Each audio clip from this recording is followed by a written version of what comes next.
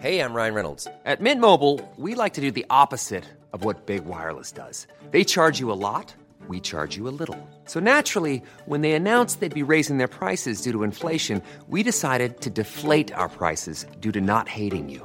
That's right. We're cutting the price of Mint Unlimited from $30 a month to just $15 a month. Give it a try at mintmobile.com/switch. $45 up front for 3 months plus taxes and fees. Promo rate for new customers for limited time. Unlimited more than 40 gigabytes per month. Slows full terms at mintmobile.com.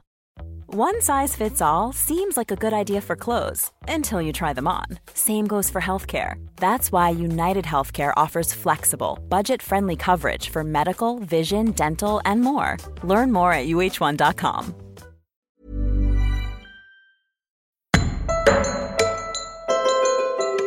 You're listening to Justice with me, prison philanthropist and founder of One Small Thing, Edwina Grosvenor. In the series of Justice, we will explore the experiences of mothers in the justice system, from women who enter prison pregnant and give birth inside, to those who are separated from their children through imprisonment and involvement from social services. Each episode, I'll be speaking to expert guests and exploring what needs to change. In this episode, I speak to Becky Ray and Katia Parent, social workers who are part of the pilot project run by the Prison Advice and Care Trust that sees social workers being based inside women's prisons for the first time. Hi, my name's Becky. I am a social worker based at HMP Eastwood Park, which is in the southwest of England. Eastwood Park is a remand and sentence prison, so we have quite a big population and it's very transient. We also have a mother and baby unit. And I'm Katia, and I'm the social worker at HMP Send, which is in Surrey, kind of South London way. And we have a much smaller prison, I think we're at 170 women right now, which is very different. And we don't hold anyone on remand.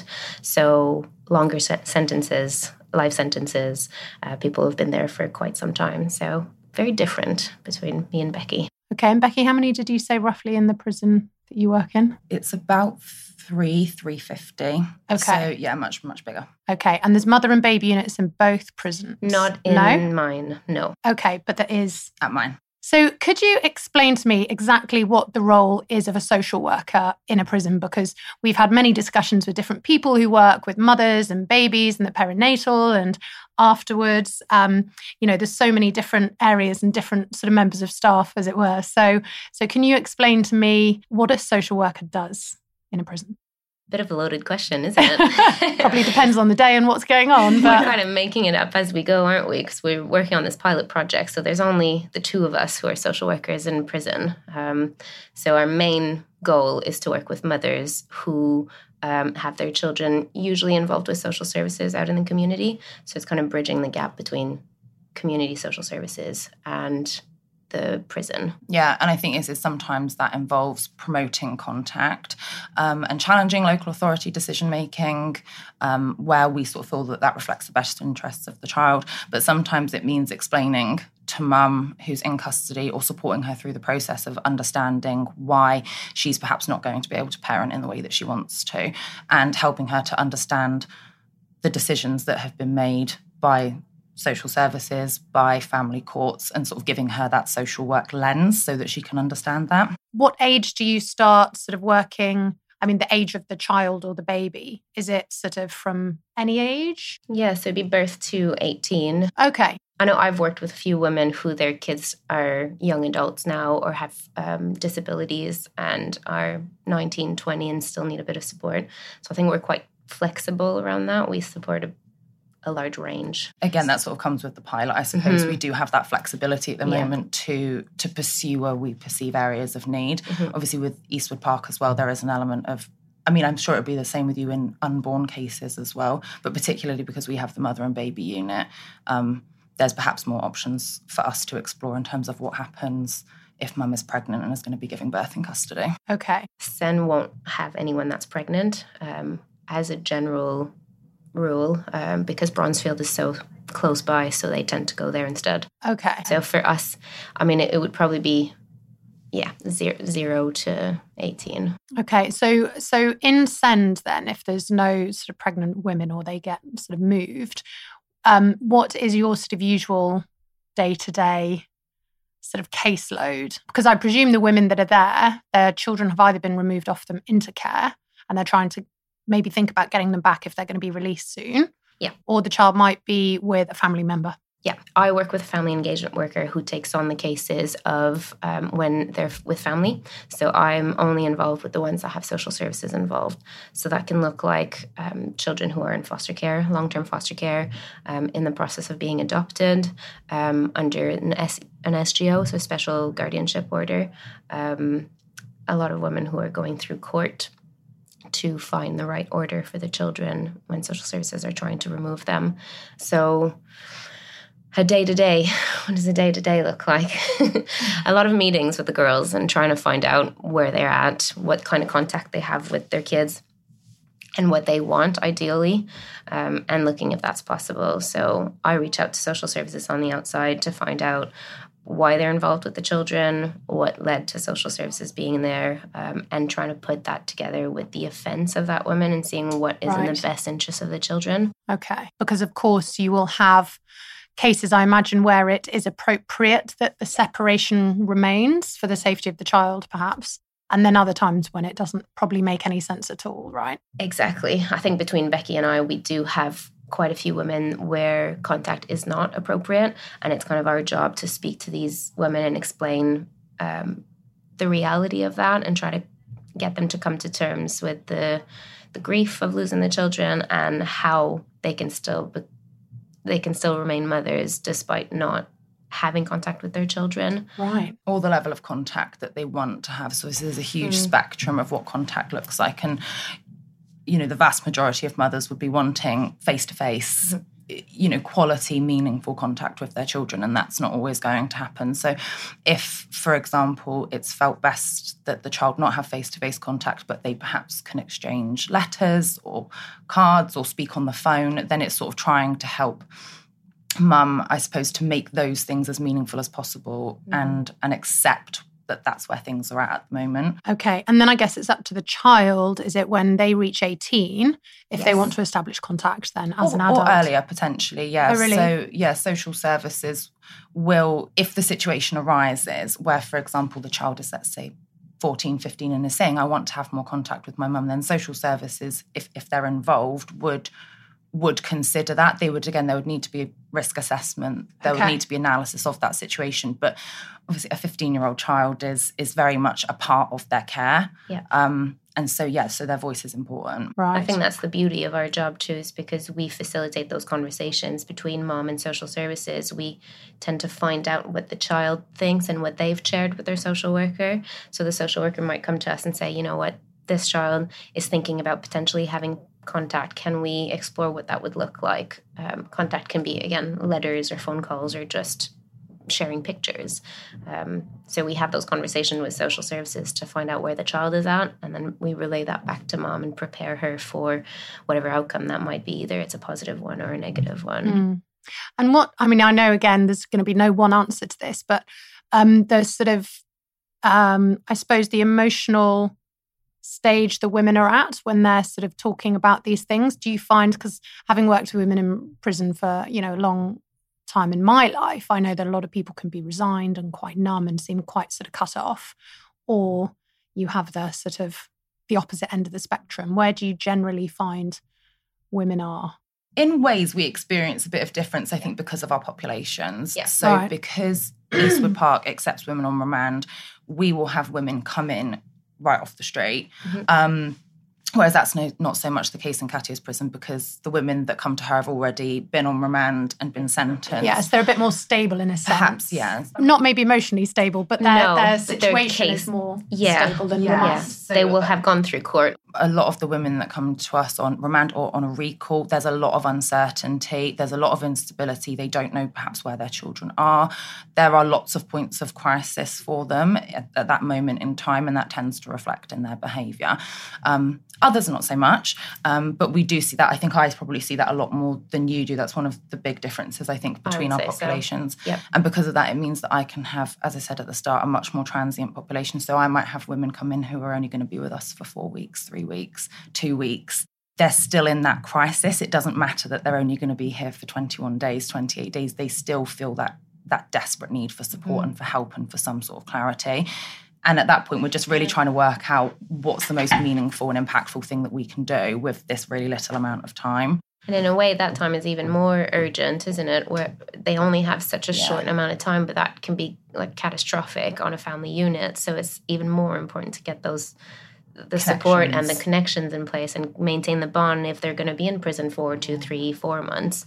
Whereas when they come to me, they might have 4, 5, 10 years to do. So they're in a very different emotional state. And again, that state, it ebbs and flows, doesn't it? It depends, life is not linear, and it could be that things are stable and really consistent and everyone's happy with the arrangement that's in place for 2, 3 years, and then suddenly something happens and those things change. The child decides they don't want contact. Mum perhaps moves to another prison, and then suddenly contact isn't as easy to facilitate and things have to be reviewed. A child's placement breaks down, and all of a sudden we're thrown back into distress and uncertainty. I've certainly heard stories from women, and this shouldn't be the case, but of course lots of things happen that sort of shouldn't happen. And this lady told me she had 4 children removed off her when she went to prison for a first-time offence, non-violent, abusive, coercive husband, sort of usual story, sadly. And then she was told her children were going to be adopted when she was in prison, adopted away from her. She would have been out after about a year. So, of course, that should not have been the case. But that's what they said to her. And they also said to her when she got to prison, she had 4 children. They said, you can have 1 phone call. So she had to choose which child she had to call.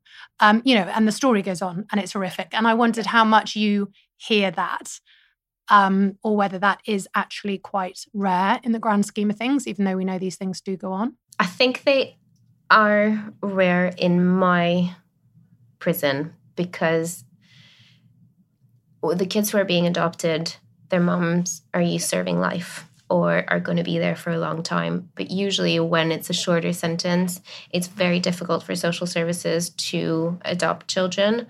I'm going through a process right now with one of my mums who gave birth in prison, and the child is coming up to 2 and the adoption is still not complete, and she will be in prison for life.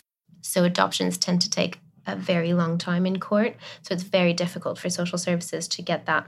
But it could very well be that when they start off, they say, well, we're going to do that because you've got a prison sentence. So let's just go to that. It might change over the course of the next few months or years. Obviously, we can only really speak for the prisons that we work in. It's a tricky situation because obviously if children are really young, then cases are typically twin-tracked anyway. Adoption will always be considered as, think of it like a plan B. So they might be exploring options for the child to stay within the family, et cetera, but they will also be looking at twin-tracking an adoption alongside that as an alternative. Okay. To make sure that the child the child is cared for, and there is going to be some permanence for this child. Without obviously knowing too much details, it could be that was what happened. They twin-tracked, there wasn't any alternative options. There's so much complexity, and I think it's difficult, and this is part of why our work is so important, because a lot of the time when I speak to mums about their cases, they don't recall all of the details. The details that they do recall are not necessarily what I as a social worker, as a professional, would consider a key detail. It's what they as mum in her emotional state remembers.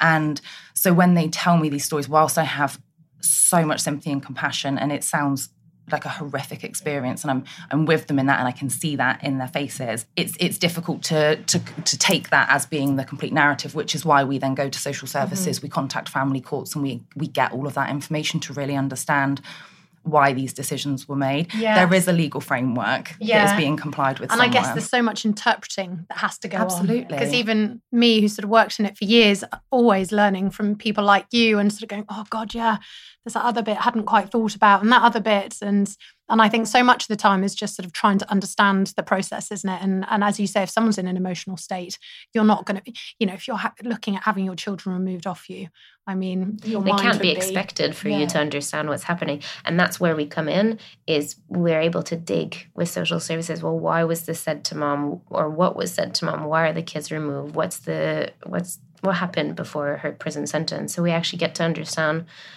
why things are where they are, and how we can sometimes challenge those decisions or try to change things. Yeah, it's not to invalidate a mother's experience of what happened. It's to give clarity we'll often say to people when they say, you know, what do you spend most of your time doing? What's the biggest part of your job? And I will usually say to people, I feel like an interpreter and a translator most of the time. I'm getting information, like I said, from the local authority, from the courts, and relaying that back to mum, reading through orders and statements and explaining to her in non-professional terms, right? jargon, Exactly. Yeah, what it is that this is saying, what people are saying, why they're saying it, you know, where this is coming from, what the where motives they stand and all that too. Yeah, and what that means for them. Yeah. And with that comes empowerment. Like, knowledge is power. Like, if they understand what's happening. And also, I guess it's that awful thing of if you do have to deliver the worst news, which is your children will be adopted, but I'm afraid this is the end of the line. I mean, obviously completely horrific, but sometimes knowing and then being able to grieve and deal with that is really important, as opposed to just not knowing for ages and having that sort of hanging over you. I mean, both would be awful, let's be honest. Absolutely. And do you have to deliver that news? That's what interests you. Yeah. This is what I say all the time, is that at the end of the day, these people did something wrong, but they're not bad people, and they still deserve our honesty, and they deserve us to just say it how it is. And just explaining, you know, this is your situation, and unfortunately this is what's going to need to happen, but I will support you through that, and here are other things that we can look at. You might not have the contact that you want with your children. Your children might not want to see you because things you may have done to them, but you deserve to know that. And the only way that this person can move on and grieve and get the emotional support that they need and get the counselling is by getting the truth and actually knowing where they stand. So I think a lot of social services in the community will be afraid to have those conversations with these women. They're afraid of what it's going to mean, what the impact is going to be, how emotionally distraught they'll be after. And, you know, this whole prison is a different universe that they don't understand. So we actually get to build relationship with these women and explain, this is where things are. It's not good, but let's use it and get to a better place. Yeah. So we work for a charity, we work for the Prison Advice and Care Trust. And I think that with that comes a level of independence. So when we approach women, when we're building relationships with women, there isn't the threat of the local authority. It's a bit of a challenge for them to wrap their heads around the fact that we are social workers, and a lot of the time that comes with negative thoughts. Yeah, and stigma. A lot of stigma, a lot of assumptions and fear. Absolutely, yeah. A lot of these women either have had experiences of social services in their own childhoods, or perhaps with children previously, if not currently. And so there's a challenge there, but there is also that assumption that social workers are in the local authority, and we are not. So we almost come in as someone who knows the system, who knows these processes, who knows the legal frameworks that are being worked within, but is there to support them and is there to use that information, not to get them what they want, but is there to use that information to help them and to guide them through a really, really difficult time. Okay. And is that different to your traditional social worker? Right. And can you explain that difference? So Becky and I have both worked for a council before. Okay. So we know how things work when you're in the council. You know, you have 24 hours to write your note. You have 10 days to see them. You have to do that. And the information you get when you're talking to families is, it's called investigation, isn't it? You're getting information to protect the children, which is crucial work. It's necessary. But when you're looking at the prisoners, they just need the support to understand why social services are doing things a certain way.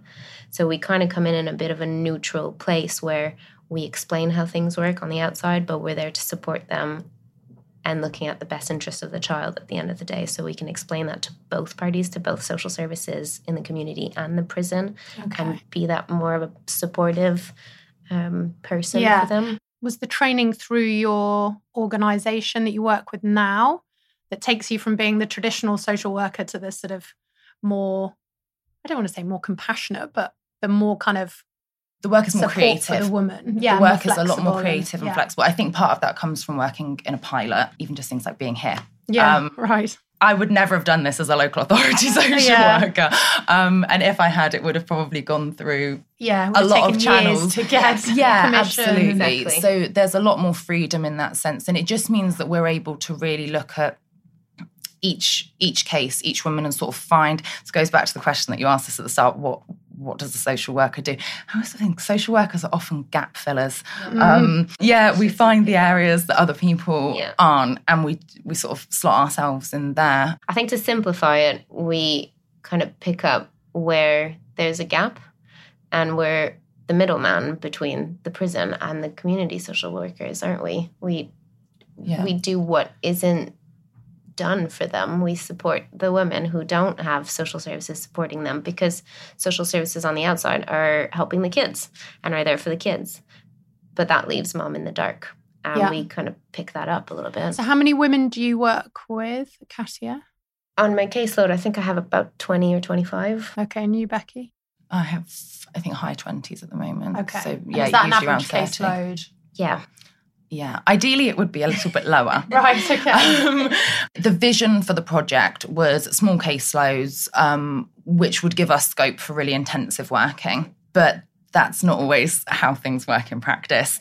When you go, I mean, for me, going into Eastwood Park and there being tens and tens and tens and tens and tens of women who are eligible, I suppose, for my service, who would meet the criteria for my service, as opposed to a different part of the family service in our prison. It's really hard. Where do you draw the line? To say, no, can't right now.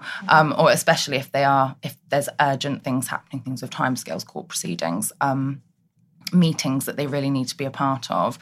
It's hard to kind of keep those people on a waiting list. So I do find that I will pick them up. The need does change, though. If you look at I might say I have 25, but I'm only actively right now working with 10 because the rest things are going well and nothing's happening. Right. And the other ones are in court or they're going through a big, there's reviews and conferences with the local authority. So it changes a lot. And I think with my population, I have quite a few lifers on my caseload that don't need intensive support on a weekly basis, but they know that they can always turn to me and come and see me when there's something that happens. So I won't necessarily close a case because nothing's happening. It'll kind of remain there. And when I walk on the wing, she can stop me and come and see me. If she just wants to chat, that she doesn't feel like is, about something specific. We can just have a chat and be there for her if she's struggling a little bit. Yeah. And then obviously the sort of cutoff legally is 18. But how does that work in practice? Is it like you've turned 18 now, bang, we can't really do anything more? Or is it until the day before their 19th birthday? So this is the beauty of us not working for the local authority. We don't have to follow that specific rule of you're 18 now, you don't sit under our service anymore.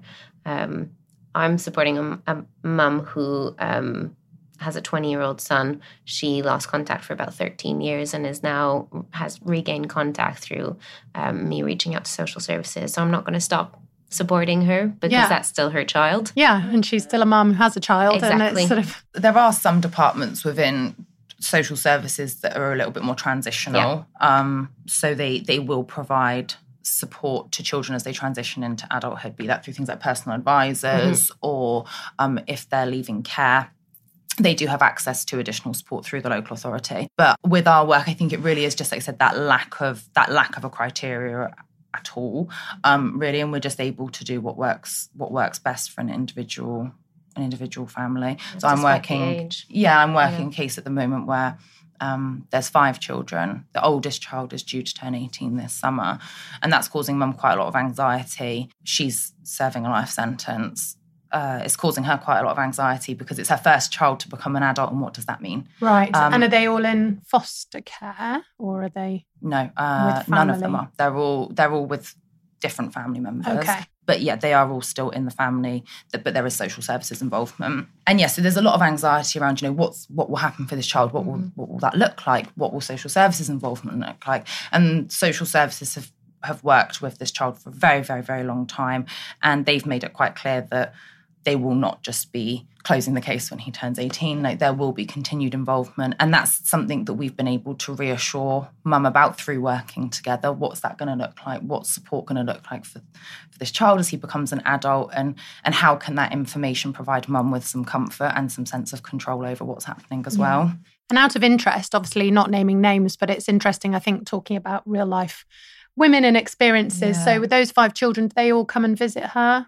Or just some? It's a combination. Okay. Yeah, it's a complete combination. And I suppose it's difficult with the the geography of where people live and maybe where she is. And we know that women get held so far away from home often. And the other element, which I learned about sort of in the last few years, which I suppose I was pretty shocked and surprised that when a child gets removed from a mother in a family court, there is economic support and finances that go with that child to make sure they're okay. But when a child is removed from a mother in a criminal court, no money goes with them. So if a grandma says, okay, I'll take your 2 boys, I have room, she doesn't get any money to look after those boys. And she might not work if she's grandma, or she might work, but then how does she look after? No, she can't. It's staggering. It was shown in Minson's research that I learnt that through. Unfortunately, she might get support if it gets to a point that's so bad that she needs social services to become involved, and then they might support financially, but then that's putting that child at risk. So why aren't we doing that straight from the beginning? Yeah, exactly.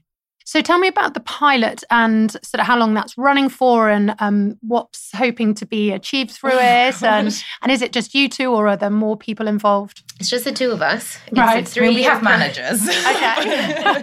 But there's just us 2 in prisons. It's a 3-year project, which is ending in December of this year, of 2023.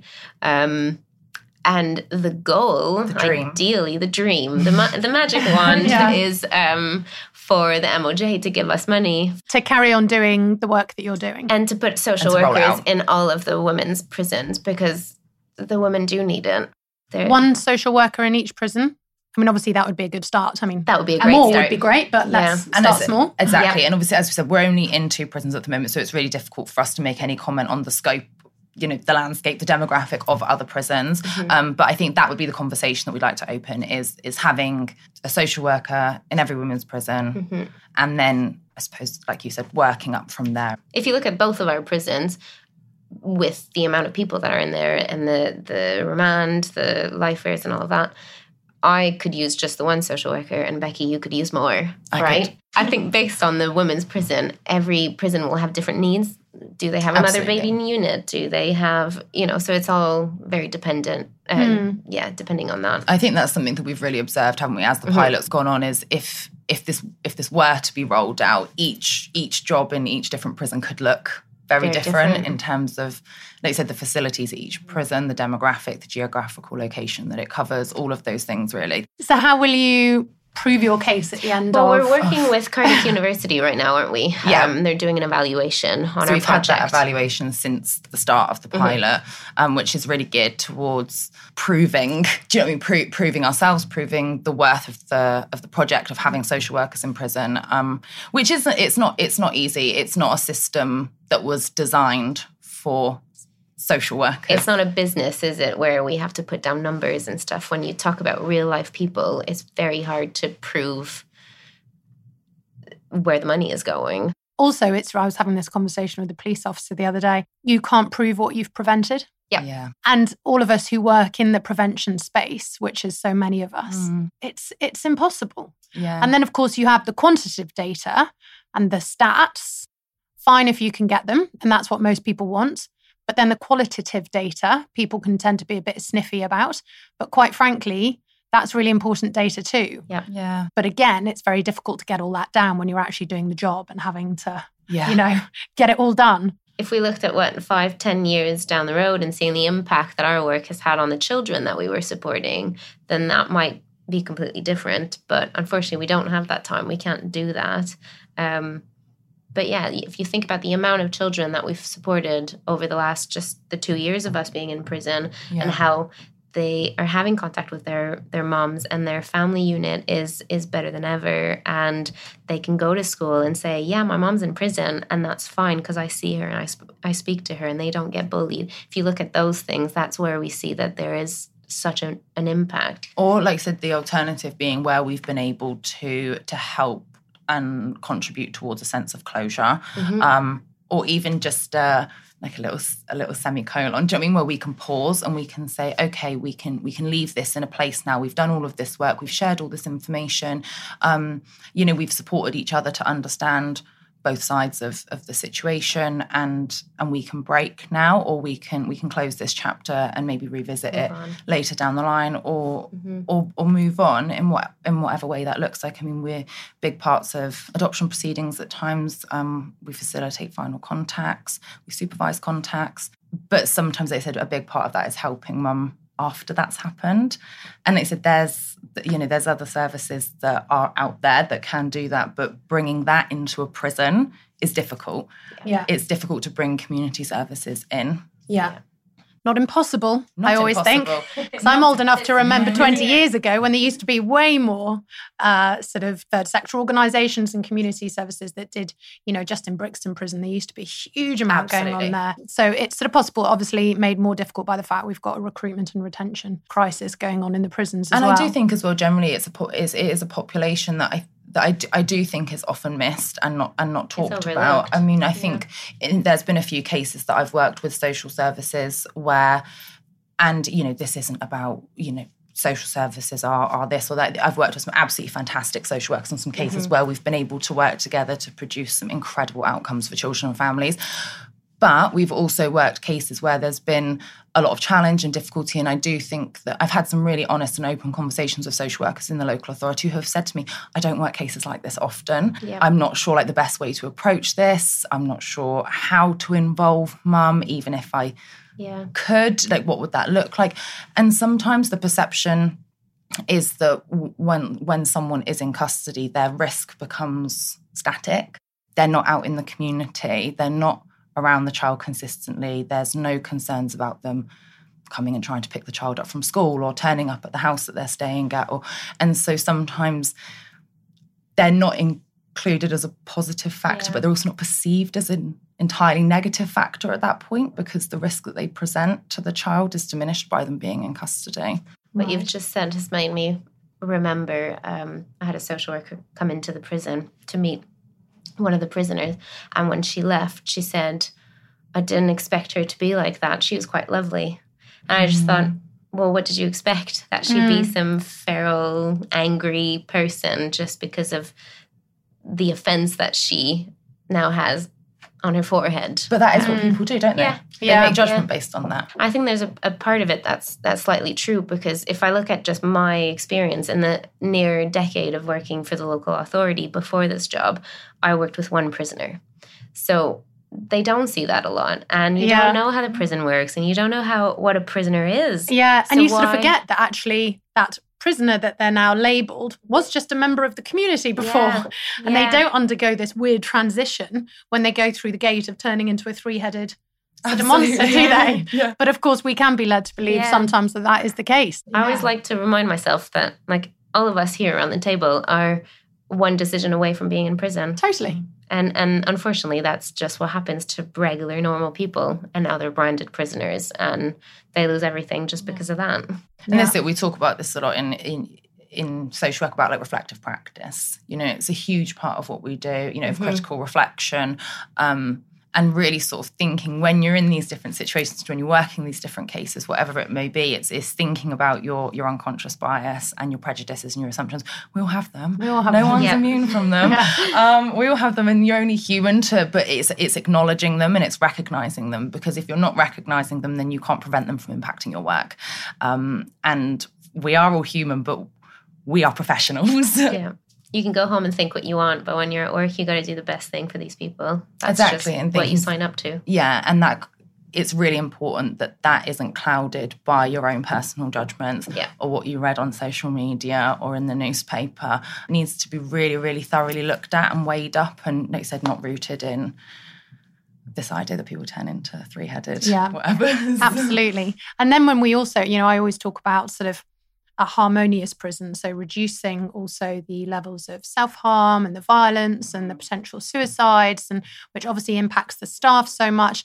I imagine the job that you do goes a long way to preventing women from getting to that place where they feel so helpless and they're so in the unknown. They're not getting answers from people, and you're helping them to navigate that. And actually, I think from the experiences I've had of working in different prisons is that the more troublesome prisons were the ones where there was no communication. and the women knew nothing. And they kept, they'd jump on members of staff to be like, come on, tell me what's happening with this thing. And the staff were like, oh God, they're just so needy. I don't have the time.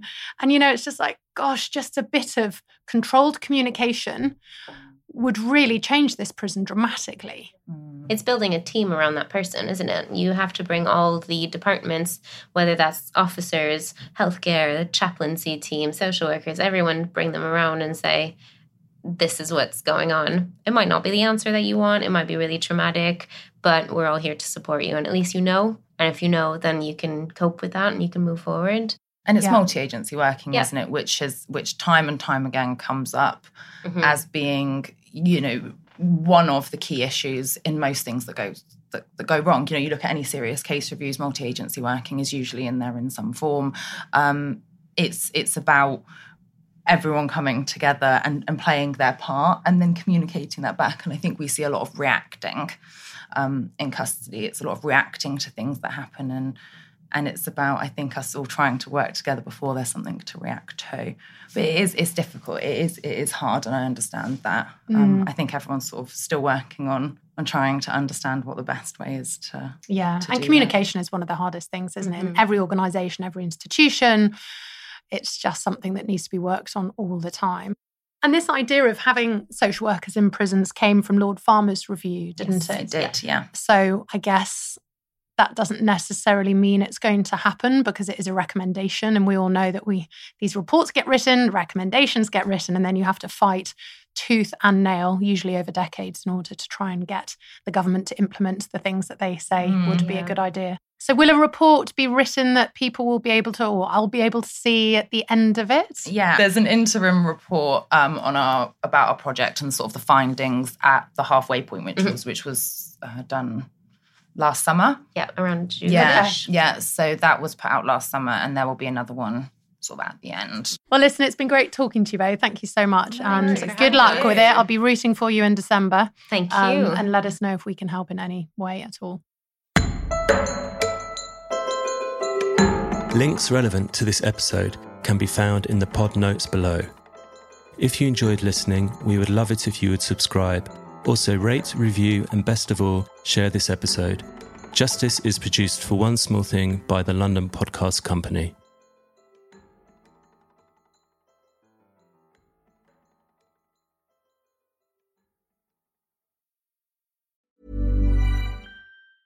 Hey, it's Danny Pellegrino from Everything Iconic. Ready to upgrade your style game without blowing your budget? Check out Quince. They've got all the good stuff, shirts and polos, activewear, and fine leather goods, all at 50 to 80% less than other high-end brands. And the best part? They're all about safe, ethical, and responsible manufacturing. Get that luxury vibe without the luxury price tag. Hit up quince.com/upgrade for free shipping and 365-day returns on your next order. That's quince.com/upgrade. Life is full of awesome what-ifs, and some not so much, like unexpected medical costs. That's why United Healthcare provides Health Protector Guard fixed indemnity insurance plans to supplement your primary plan and help manage out-of-pocket costs. Learn more at uh1.com. I'm Sandra, and I'm just the professional your small business was looking for. But you didn't hire me because you didn't use LinkedIn Jobs. LinkedIn has professionals you can't find anywhere else, including those who aren't actively looking for a new job, but might be open to the perfect role, like me. In a given month, over 70% of LinkedIn users don't visit other leading job sites. So if you're not looking on LinkedIn, you'll miss out on great candidates like Sandra. Start hiring professionals like a professional. Post your free job on linkedin.com/people today. Even on a budget, quality is non-negotiable. That's why Quince is the place to score high-end essentials at 50 to 80% less than similar brands. Get your hands on buttery soft cashmere sweaters from just $60, Italian leather jackets, and so much more. And the best part about Quince, they exclusively partner with factories committed to safe, ethical, and responsible manufacturing. Elevate your style without the elevated price tag with Quince. Go to quince.com/upgrade for free shipping and 365-day returns. Imagine the softest sheets you've ever felt. Now imagine them getting even softer over time. That's what you'll feel with Boll & Branch's organic cotton sheets. In a recent customer survey, 96% replied that Boll & Branch sheets get softer with every wash. Start getting your best night's sleep in these sheets that get softer and softer for years to come. Try their sheets with a 30-night guarantee. Plus, get 15% off your first order at bollandbranch.com. Code BUTTERY. Exclusions apply. See site for details.